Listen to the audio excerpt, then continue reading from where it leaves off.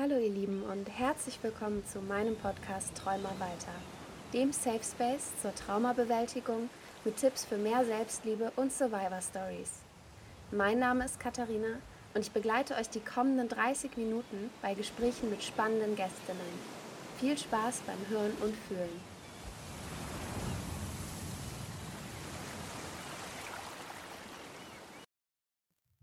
Hallo ihr Lieben und herzlich willkommen zu einer neuen Folge. Heute gibt es eine kleine Veränderung.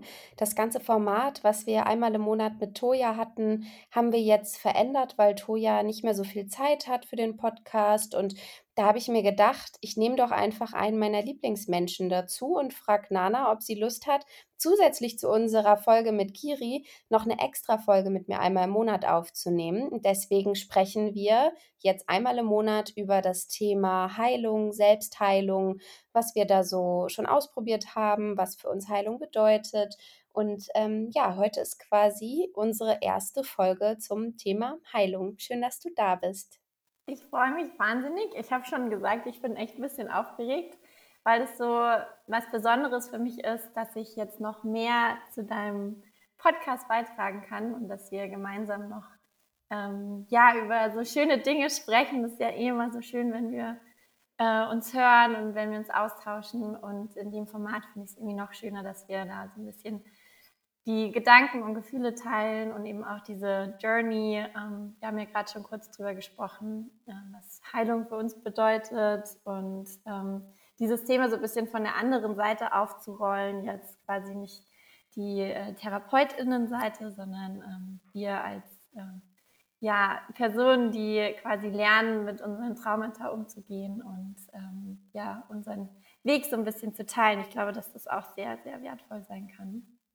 Und Voll, auch gerade, weil das ja so super individuell ist. Also Heilung sieht ja bei jeder Person anders aus und vielleicht ist es ja so, dass wir durch diese Folgen auch Menschen so ein bisschen inspirieren können, was auch Heilung bedeuten kann, dass das eben nicht immer eine Therapie ist oder nur eine Therapie ist oder ja, dass Heilung nicht immer einen klaren Weg hat, sondern ganz viele Wege davon auch abgehen können. und so viele kleine Schritte, die man vielleicht sogar jeden Tag macht. Und wie man so aufeinander aufbaut und dann immer mehr irgendwie über sich lernt und über das Leben und was einem gut tut. Wir hatten ja auch schon so Folgen über Kapazitäten und Beziehungen und wo das alles mit reinspielt. Und am Ende geht es ja wirklich darum, dass man sich besser kennenlernt, seine eigenen. Jeder hat ja so seine Themen und quasi so weiß, wie bringe ich mich am besten dazu, dass es mir gut geht in meinem Leben.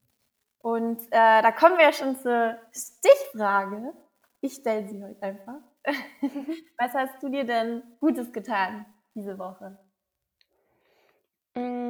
Ich glaube, was da jetzt gut passen könnte, ist was, was nicht jeder Mensch vielleicht so sehen würde wie ich. Aber, ich habe gerade so stressbedingt und irgendwie, weil einfach gerade alles ein bisschen viel ist, schlägt meine Haut gerade so ein bisschen aus. Und ich kenne das ja, ich habe ja schon häufiger Themen mit meiner Haut gehabt und das ist auch für mich gar nicht so schlimm in dem Sinne, ich bin mit mir okay. Aber ich war heute auf einem Launching-Event eingeladen von so einem neuen Produkt, und habe dann davor überlegt, ob ich mich schminken soll, also ob ich das überschminken soll und habe dann gedacht, eigentlich ist das total kontraproduktiv für meine Haut, da jetzt irgendwas drauf zu klatschen. Und am Ende ärgere ich mich nur und ich fühle mich sowieso unwohl mit Make-up und habe dann eine Freundin von mir gefragt, ob sie das peinlich finden würde, wenn ich da quasi mit meiner Haut, so wie sie ist, hingehe und die Sachen, die mir halt auffallen, ob das andere Menschen als peinlich empfinden. Und sie sagte, sie findet das überhaupt nicht peinlich und ich soll doch bitte einfach so gehen, wie ich mich wohlfühle. Und dann bin ich da heute einfach hingegangen ohne Make-up und habe mich tatsächlich sogar relativ gut gefühlt. Also ich war sehr dankbar, als ich dann wieder zu Hause war und mich nicht abschminken musste. Sonst habe ich immer so diesen krassen Stress schon beim Event, dass ich mich am liebsten direkt abschminken will. Das ist, glaube ich, auch einfach ein bisschen so 'n ja, 'n bisschen ungesund geworden, dass ich da sehr extrem bin und auch irgendwie auf Jobs, wenn ich gemodelt habe oder so, dass ich dann auf der Rückfahrt Abschminktücher im Auto hatte und mich auf der Fahrt abgeschminkt habe, weil ich's nicht mehr ausgehalten habe. Und heute habe ich das einfach mal nicht gemacht Und ich finde, das habe ich mir heute Gutes getan. Also ich habe danach gedacht, krass, dass du so zu dir gestanden hast und mega gut für dich und deine Haut. Finde ich auch mega gut. Und ich glaube auch, dass man mit sowas, dadurch, dass man mehr zu sich steht und auch sagt, so, ich gehe einfach trotzdem raus. Und ich sag mal, ich würde es nicht mal als Makel sehen, weil du hast ja sogar gesagt, wenn man irgendwie Stress hat oder so, das ist ja so normal, dass die Haut einfach mal ausschlägt oder dass man halt einfach der Körper reagiert und dann sollte man das auch nicht diesem Schönheitsideal, was auch immer das ist, so unterwerfen sozusagen und sagen so, ja, nee, ich mach das nicht, aber es ist trotzdem auch super mutig. Also ich weiß nicht, ob du es siehst, also wir sehen uns ja gerade. Ich bin normalerweise nie geschminkt, aber ich war tatsächlich auch auf dem Job. Und ich würde mir so wünschen, dass ich mich abschminke und das mache ich jetzt auch gleich, aber ich wollte natürlich erst mit dir die Folge aufnehmen. Und ich fühle es auf jeden Fall gerade sehr, weil ich liebe es auch, ungeschminkt zu sein. Und ich habe auch das Gefühl, es wird immer mehr. Also je älter ich werde, desto mehr denke ich mir so, oh ja, ich gönne es mir Voll. noch eine schöne Aloe Vera Maske oder sowas. Und ja, deswegen.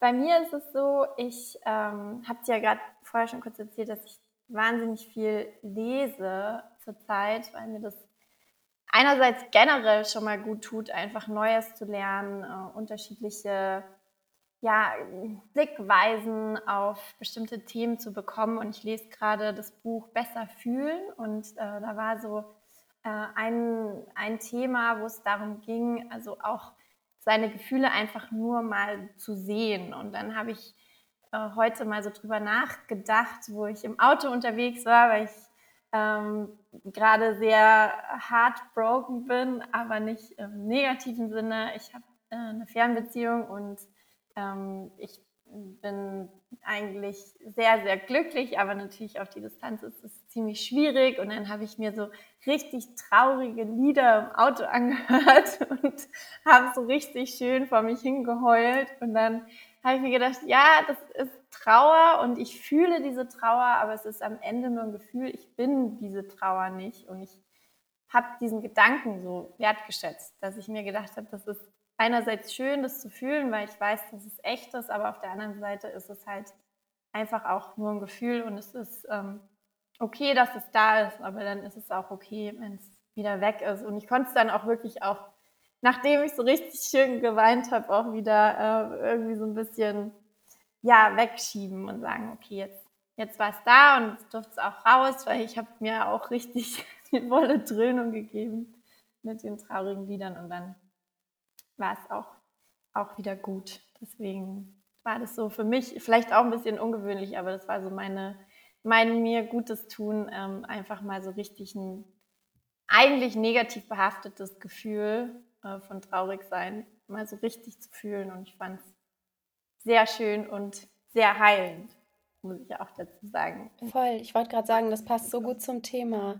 Das ist Mhm. so, einfach mal Sachen fühlen und einfach mal, ich finde das total schön zu fühlen. Ich glaube, das hatten wir schon mal das Thema, dass ich das manchmal auch voll zelebriere. Also, dass ich das einfach großartig finde, wozu mein Körper imstande ist, dass ich so wirklich bitterlich weinen kann und so aus dem Bauch lachen kann und auch mal richtig sauer sein kann, dass das der Körper kann. Also, ich finde das total krass und ich finde das gut, wenn man das so mal richtig fühlt, so voll, so jedes Gefühl quasi bis in die Fingerspitze. Wie fühlt sich diese Trauer jetzt an? Wo spüre ich das? Und warum fühle ich mich so? Und dann ist es auch einfach wieder gut. Das ist total wichtig, dass du das sagst. Ja, ja, und ich glaube, dass, also weil ich das auch gerade mit der Heilung angesprochen habe, dass das allein zu sagen, ich kann jetzt aktiv traurig sein und ich kann diese Trauer zulassen, in mir schon ein wahnsinniger Prozess war. Also ich habe ganz lange das unterdrückt, beziehungsweise ich habe mich auch gezwungen, nicht zu weinen, wegen einem bestimmten Auslöser. Und dann habe ich das wirklich auch ein Jahrzehnt gefühlt so durchgezogen und ich habe einfach nicht geweint und alles so in mir drin gelassen und jetzt sehe ich das genauso, wie du gerade gesagt hast, so ich zelebriere das manchmal so, ich gönne mir einfach diese Gefühlsladung und denke mir so, geil, dass ich das fühlen kann und nicht, dass ich einfach nichts fühle, weil das ist für mich immer noch das Schwierigste auf der Welt. Und Menschen, die Depressionen haben, die kennen dieses Gefühl und sicher auch viele andere, dass man, wenn man gar nichts fühlt, dass man so eine Leere hat. Und ich finde, wenn man Gefühle hat, dann ist man so voll. Dann ist man so übervoll mit Gefühlen und manchmal ist man zu voll und dann müssen sie halt mal raus und dann kommen sie halt so, wie sie dürfen oder wie man sie halt fühlen möchte. Und das finde ich richtig, richtig schön. Und ja, das ist eigentlich schon so ein Thema der Heilung. Und du hast gerade schon so genickt. War das bei dir auch so? Oder du kennst es sicher auch, oder dass man Gefühle nicht zulässt oder sich Voll. zwingt, nicht zuzulassen. Ich habe die Theorie mal irgendwie als Kind oder als Teenie gemacht, dass man so 'n Tank hat an Tränen und der füllt sich auf mit traurigen Situationen und irgendwann, wenn man die ganze Zeit nicht geweint hat, dann läuft er einfach über. Also, dann kann's sein, keine Ahnung, du bist einkaufen und dir reißt die Einkaufstüte an der Ampel. Und dann explodiert einfach alles und du weinst stundenlang und dann packst du die Sachen in deine Handtasche und gehst schluchzend nach Hause wegen letztendlich so einer Kleinigkeit. Aber dann ist einfach so der letzte Tropfen in diesen Tränenspeicher gefallen und dann ist es um. Und seit ich angefangen habe, eben auch meine Gefühle ein bisschen mehr zu fühlen und den Raum zu geben, fühlt sich das gar nicht mehr so doll. Also, ich habe das heute auch noch. Es gibt irgendwie Situationen, in denen ich das nicht mehr so bewusst unterdrücke, aber schon dann irgendwie denke: „Oh ja, jetzt sollte ich vielleicht nicht weinen.“ Und dann füllt sich der Speicher schon noch und dann merke ich das auch. Aber es ist anders, weil ich's merke, glaube ich. Ja, Und ich glaube, das kennen total viele, dann hat man irgendwie so 'ne Woche, die richtig doof war und dann passiert 'ne Kleinigkeit, irgendwas ganz Kleines, so, keine Ahnung, die haben bei McDonald's die zweite Pommes vergessen und das fällt dir erst 2 Ampeln später auf. Und dann fängst du an zu weinen, so richtige Krokodilstränen wegen 'ner Pommes. Aber dann ist halt einfach so viel vorher passiert, dass dann diese Pommes der Auslöser ist. Und ich glaube, dass, das Wissen darüber total weiterhelfen kann. Also, sich einfach mal zu beschäftigen: „Was fühle ich? Warum fühle ich das?“ Es gibt ja so 'n ganz tollen Kinderfilm, ich weiß tatsächlich nie, wie er heißt, aber alle wissen immer, welcher gemeint ist. Da, guckt man quasi in den Kopf von 'ner Person, ja, ist so alles 'n steht Kopf. gezeichneter Zeichentrick. Alles steht Kopf heißt der, oder? Ja, voll, Mhm. genau. Und da sind dann die Emotionen für alle, die's nicht kennen, quasi im Kopf sind die Emotionen und das sind so kleine Männchen, so bunte Männchen und, oder Persönchen, es sind ja auch Frauen dabei, und wenn man dann was empfindet, dann streiten die sich so 'n bisschen darum, wer das jetzt machen darf. Und dann sind eben auch Kinder in der Pubertät und da, streiten sich die Emotionen dann mal 'n bisschen länger und dann kommt eine irgendwie dran, die eigentlich gar nicht reinpasst. Und das finde ich so toll erklärt, dass ich da auch relativ häufig drüber nachdenke und dann irgendwie denke so: „Ach krass, jetzt hat die Trauer dann doch irgendwie noch den Hebel übernommen, obwohl eigentlich die Wut dran gewesen wäre.“ Das finde ich, hilft mir voll. Also, mir das ich bin ja sowieso sehr ich benutze ja gerne Metaphern und ich male mir Sachen irgendwie aus im Kopf. Und wenn ich mir das so vorstellen kann, dass da ganz viele kleine Persönchen in meinem Kopf sind und die streiten sich manchmal so um das Ruder meiner Emotionen, dann hilft mir das voll. Hast du da auch so 'ne Art Strategie? Ja, vor allem eher auf meine Gedanken bezogen. Also, ich bin auch 'n sehr visueller Mensch. Ich stelle mir auch meine Gedanken wirklich vor. Ich habe da so 'n Raum mit ganz vielen Schubladen und da kann ich aber auch rausgehen und dann bin ich in so meinem wirklich in so 'nem Nichts. Also, wenn ich meditiere zum Beispiel, das ist ja auch ein Thema, über das wir unbedingt mal sprechen sollten, wenn's um Heilung geht, dass ich auch aus diesen Gedanken raus kann. Und was es aber eben gibt in meinem Kopf, und das ist auch eine Sache, mit der ich viel arbeite, ist diese innere Richterin, also diese Stimme, die vielleicht sehr viel, sehr, sehr Gelerntes dann sehr kritisch beurteilt, vor allem das, was ich mache. Und da habe ich jetzt auch so ein bisschen angefangen, die zu charakterisieren, also der so ein Wesen zu geben. Und das habe ich tatsächlich auch aus einem Buch, das heißt Liebe neu denken, von dem habe ich schon mal erzählt in einem Podcast. Und dann hat die Autorin gesagt, ja, du kannst deine innere Richterin ja auch schlau wie Schlumpf nennen oder so. Und dann immer, wenn die wieder anfängt, was zu erzählen, dann kannst du halt sagen, ja, jetzt hab dich mal nicht so. Und halt das auch so ein bisschen mit Humor nehmen oder irgendwie so auch so die bisschen veräppeln oder keine Ahnung, halt auch so innere Monologe führen, aber eben nicht diese Stimme einfach als die Wahrheit oder die Realität hinzunehmen, sondern anzuerkennen, dass das eben einfach so ein kleines blaues Männchen sein könnte mit so einer Zipfelmütze oder halt was auch immer, ein großer Plüschelefant, ist ja eigentlich total egal. Und ich finde, sowas hilft einem oder hat mir jetzt auch in letzter Zeit wahnsinnig geholfen, also so als Strategie, da meine innere Richterin der so ein bisschen die Power zu nehmen und zu sagen, du bist vielleicht auch manchmal einfach nur eine kleine Witzfigur. So seltsam sich das vielleicht im ersten Moment anhört, aber mir hat es wirklich geholfen, weil man gibt manchmal Gedanken und auch Dingen wahnsinnig viel Macht und man kann denen aber auch wieder nehmen, vor allem wenn sie im eigenen Kopf sind oder im eigenen Körper. Und ich glaube, dass es bei Gefühlen, wie du gerade beschrieben hast, und eben auch bei Gedanken sehr, sehr ähnlich ist, dass man sie auch manchmal eben sehen darf und dann aber auch wieder wegschicken darf oder eben auch mal ein bisschen sogar, ja, wie gesagt, so veräppeln und einfach nicht so ernst nehmen. Und das tut sehr gut. Also mir hilft das. Ich bin eigentlich ein wahnsinnig fröhlicher Mensch und ich liebe auch ganz schlechte Wortwitze und sowas. Und dann hilft mir das in meinem Kopf irgendwie so ein bisschen so Kabarett zu haben und zu sagen, ich nehme dich heute einfach nicht so ernst oder den Gedanken, den drehe ich jetzt einfach mal um, weil du bist nur ein kleiner blauer Schlumpf oder Schlumpfmännchen. Und es ist ja auch Genau. immer noch die Stimme in unserem Kopf, ne? Also, das ist so einfach immer gesagt, aber die Stimme in unserem Kopf, die kommt ja von uns. Also, wir können die ja auch immer verändern. Und wenn deine Schlumpfine, irgendwas sagt, was doof ist, dann kannst du sie auch immer noch unterbrechen und kannst sagen so: „Ne, Mäuschen, so nicht. Du hast heute mal Sendepause, zurück in deine Ecke.“ So, weil es ist ja immer noch deine Stimme. Also, ich glaube, dass ich bin, tatsächlich keine Freundin davon, dass man alles mit den Gedanken und alles mit Affirmationen und so regeln kann. Das glaube ich auf gar keinen Fall. Aber ich glaube, dass es, schon eine große Unterstützung im Alltag sein kann, einfach mal den Gedanken zu sagen, dass sie jetzt Sendepause haben. Oder eben auch durch eine Meditation sowas mal zu üben.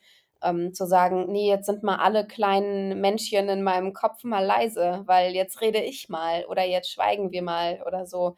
Und egal, wie man sich das überlegt, es können ja auch viele kleine Kinder sein im Kopf. Und mit echten Kindern macht man es ja irgendwie auch so, dass man sagt, „Komm, wir spielen jetzt mal ein Spiel, wer am längsten leise sein kann.“ Und das kann man ja auch einfach mit den Kindern im Kopf machen. Ja, das stimmt. Das ist lustig, dass du das sagst. Ich habe gestern so ein Shooting gehabt, auch mit Shooting-Kindern. Und das fällt mir jetzt so gerade ein, weil ich normalerweise nicht so viel mit Kindern zu tun habe, nicht so wie du.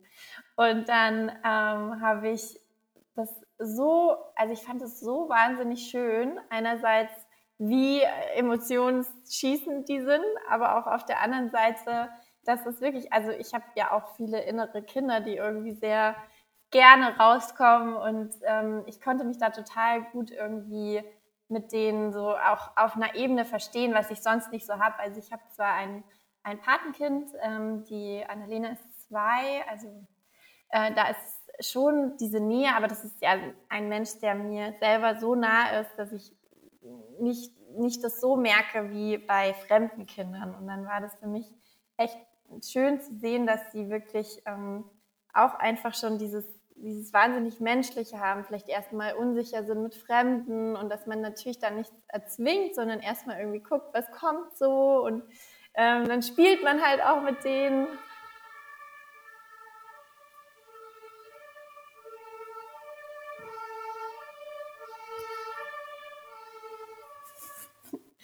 Dann spielt man halt auch mit denen und lockt so ein bisschen aus denen heraus, was ihnen Spaß macht. Also das ist schon wichtig, auch in so einem Setting.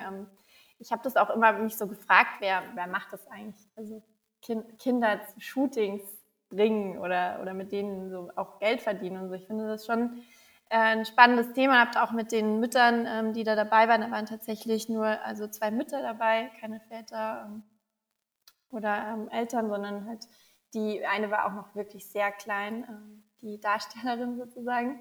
Da habe ich auch so gefragt, wie sie darauf gekommen sind und fand es spannende Einblicke. Aber für mich selber habe ich am meisten eben das mitgenommen, wie schön das eigentlich sein kann, sich auf diesen kleinen Menschen mal so einzulassen und mal so rauszufinden, was diese Person so macht und was sie fühlt und wie man so eben Sachen aus ihr rauskitzelt. Und irgendwie hat mich das da jetzt gerade daran erinnert, dass das schön ist, wenn man mit seinen eigenen inneren Kindern auch manchmal sowas macht und sagt so, okay, du schreist jetzt gerade, weil du fühlst dich irgendwie vernachlässigt. Was kann ich dir denn jetzt Gutes tun? Also nicht irgendwie, ich muss jetzt von außen das bekommen, sondern dann auch so lernen, mit den eigenen inneren Kindern irgendwie so einen Dialog zu führen auf ihrer Ebene. Also nicht unbedingt immer mit den ganz erwachsensten Methoden, aber man kann ja auch mit denen eine Runde spielen oder irgendwie Lego bauen oder so. Und das finde ich eigentlich auch ganz schön, dass es so, sich so entwickelt hat bei mir, weil das finde ich ist auch ein weiter Weg, dass man diese inneren Kinder erstmal so kennenlernt und was man für eine Beziehung mit denen hat und sehr heilend für mich. Für dich bestimmt auch, oder? Ja, das innere Kind, ich glaube, das, kriegt eine eigene Folge, weil das ja doch Ja. irgendwie ein sehr großes Thema ist. Aber ich bin ja auch sehr mittlerweile sehr im Reinen mit meinem inneren Kind. Das hat ja aber auch lange gedauert. Und ich glaube, dass, wenn wir auch so über Bedürfnisse vom inneren Kind sprechen, dann müssen wir auch über unsere eigenen Bedürfnisse sprechen und sich die erstmal auch anzuerkennen und erstmal zu sagen, so: „Das brauche ich in der und der Situation und das ist okay, dass ich das brauche“, oder „Was kann ich mir geben, um mich so und so zu fühlen?“ Das ist schon irgendwie ganz schön advanced. Also, da muss man sich schon irgendwie sehr gut kennen, um sich dann so, auch beeinflussen zu können, also auch irgendwie aus 'ner anderen Situation wieder rausholen zu können. Und ich glaube, da kommt man irgendwann hin, wenn man sich mit seinem inneren Kind und mit sich selber beschäftigt, dass man dann einfach weiß: „Was hilft mir und was bringt vielleicht auch mein inneres Kind zum Lachen?“ Ob's jetzt irgendwie 'n Eis ist mit, bunten Streuseln. Wir haben hier bei uns ja 'n Eisladen, das hatte ich letztens in meiner Story, da fährt so 'ne Eisenbahn oben an der Decke, während man das Eis bestellt. Und dann haben die so ganz bunte Streusel, so auch glitzernde, so goldene und silberne und so glitzernde Sternchen und so. Und dann habe ich gefragt, ob ich, auch die Streusel haben kann. Und sie so: „Ja, na klar.“ Und dann haben die Streusel noch nicht mal was extra gekostet. Und dann habe ich ihr 'n Euro Trinkgeld gegeben und habe gesagt: „Was, nur 3 Euro?“ Habe ich erst mal 4 gegeben, weil ich so im Glück war über diese Streusel. Und ich habe das Eis am Ende gar nicht aufgegessen. Und die Kugel, die untere, hat mir auch gar nicht so gut geschmeckt, aber die Streusel haben mich so glücklich gemacht, dass ich einfach den ganzen Weg nach Hause ständig immer wieder Anna gezeigt habe: „Guck mal, hast du den schon gesehen? Und kennst du den Streusel schon? Und guck mal, der glitzert auch noch.“ Weil ich einfach, es hat mich so froh gemacht und mein inneres Kind ist an dem Abend total glücklich ins Bett gegangen. Und das sind doch so Sachen, wenn man die über sich selber rausgefunden hat, dann kann man das eben auch 'n bisschen aktiver einsetzen. Vor allem, Mhm. wenn man irgendwie weiß, jetzt diese Woche ist voller Meetings und diese Woche muss ich super erwachsen sein und da hat das innere Kind wenig Platz, dann kann ich ja einfach mal bewusst sagen: „Okay, dafür gehe ich dann jetzt den Tag davor mal 'n Eis mit richtig bunten Streuseln essen oder gehe mal auf 'n Spielplatz und schaukel“, was ich übrigens nicht mehr kann. Mir wird arschschlecht beim Schaukeln. Ich kann das gar nicht mehr. Ähm, Da mache ich einfach irgendwas, was mein inneres Kind glücklich macht, wie ich's eben auch mit 'nem eigenen Kind machen würde. Oder halt am Ende der Woche als Belohnung oder so. Ich glaube, dass man da, schon sehr drauf achten muss, dass Mhm. alle irgendwie ihren Teil bekommen und alle glücklich sind. Ja, ja, voll. Und ich bin auf jeden Fall auch dafür, dass es mindestens eine eigene Folge gibt. Und du hast jetzt gerade noch ein Wort gesagt, was für mich auch wahnsinnig viel mit Heilung zu tun hat. Und ich habe dir auch erzählt, dass ich im Oktober in eine Klinik gehen möchte, eine psychosomatische Klinik bei mir in der Nähe mit einem ganz speziellen Programm für ich habe eine komplexe posttraumatische Belastungsstörung und die wird da behandelt mit sehr coolen, also das Programm, das ich ausgewählt habe, beziehungsweise mit meiner Therapeutin ausgewählt habe, ist mit besonders vielen Tricks fürs Leben und auch da geht es sehr viel darum zu lernen, mit Dingen umzugehen und es gibt da auch einen Teil von dem Programm und darauf wollte ich gerade hinaus und es geht rein um Achtsamkeit und deswegen wollte ich das auch noch ansprechen, weil das für mich was ist, was ich angefangen habe schon sehr früh in meinem Heilungsprozess, dass ich versucht habe, Dinge achtsam zu tun, noch komplett unabhängig von dem in mir meine Gefühle erkennen oder meine Gedanken oder irgendwas, aber einfach so im Leben ab und zu mal mich ins Hier und Jetzt zurückzuholen und egal was es ist, also ob man ein kleines Rosinchen bewusst isst oder ein Glas Wasser bewusst einschenkt oder einfach auch mal einen typischen Alltagsprozess wie Zähneputzen bewusst macht. Das war sowas, das hat mir sehr geholfen, in diesen Moment zu kommen und auch dann unterbewusst, also ich habe das gar nicht so gemerkt am Anfang, nicht über was anderes nachzudenken, weil ich eben für diese paar Sekunden nur, also es ist ja manchmal, wie gesagt, so ein Glas Wasser einschenken oder irgendwas Kleines essen dauert ja nicht lang, aber man ist dann da und nicht woanders. Und das finde ich ist auch ein sehr, sehr schönes Thema und ein spannendes Thema, wo man viele Dinge lernen kann, so Kleinigkeiten. Also mittlerweile habe ich das absolut in meinen Alltag integriert, allein sowas wie jeden Tag mal in den Himmel zu gucken und egal, ob die Blätter irgendwie draußen wackeln und die Sonne durchscheint oder ob es grau ist, ich mache es einfach, weil ich es mir schon angewöhnt habe, achtsamer zu sein. Und das ist auf jeden Fall auch noch ein Teil von meiner Heilung, wo ich sagen würde, dass es sich lohnt, da ein bisschen genauer reinzugucken und da ein paar Tipps und Tricks mitzunehmen. Und ich bin eben auch schon gespannt, wie das in der Klinik werden wird, was da eben in dem Programm alles integriert ist und was man alles für Tricks lernt fürs Leben.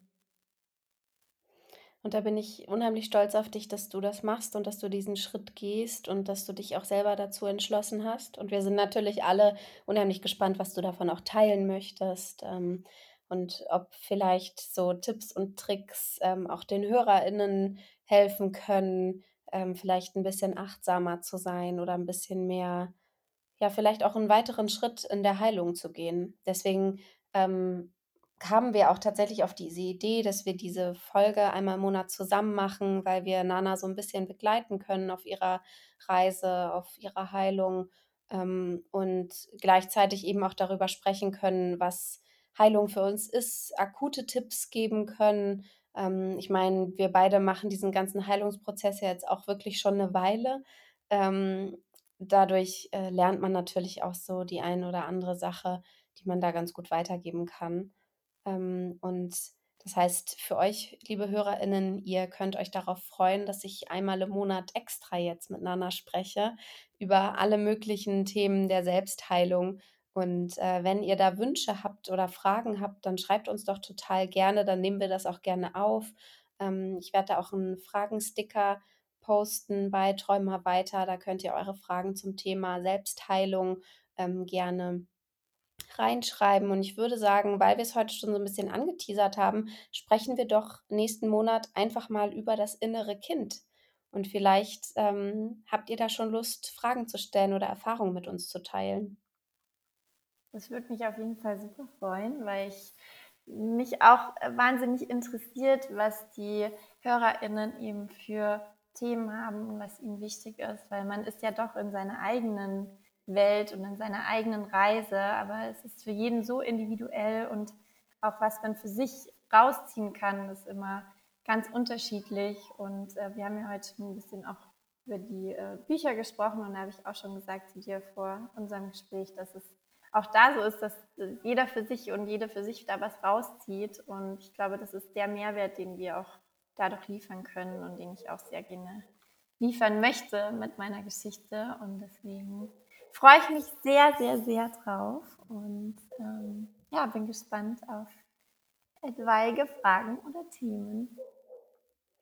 In dem Sinne verabschieden wir uns heute von euch und wir freuen uns auf nächsten Monat, beziehungsweise Nana und mich hört ihr ja schon mit Kiri zusammen ein bisschen eher. Und bis dahin hört schön fleißig weiter. Tschüss. Ciao.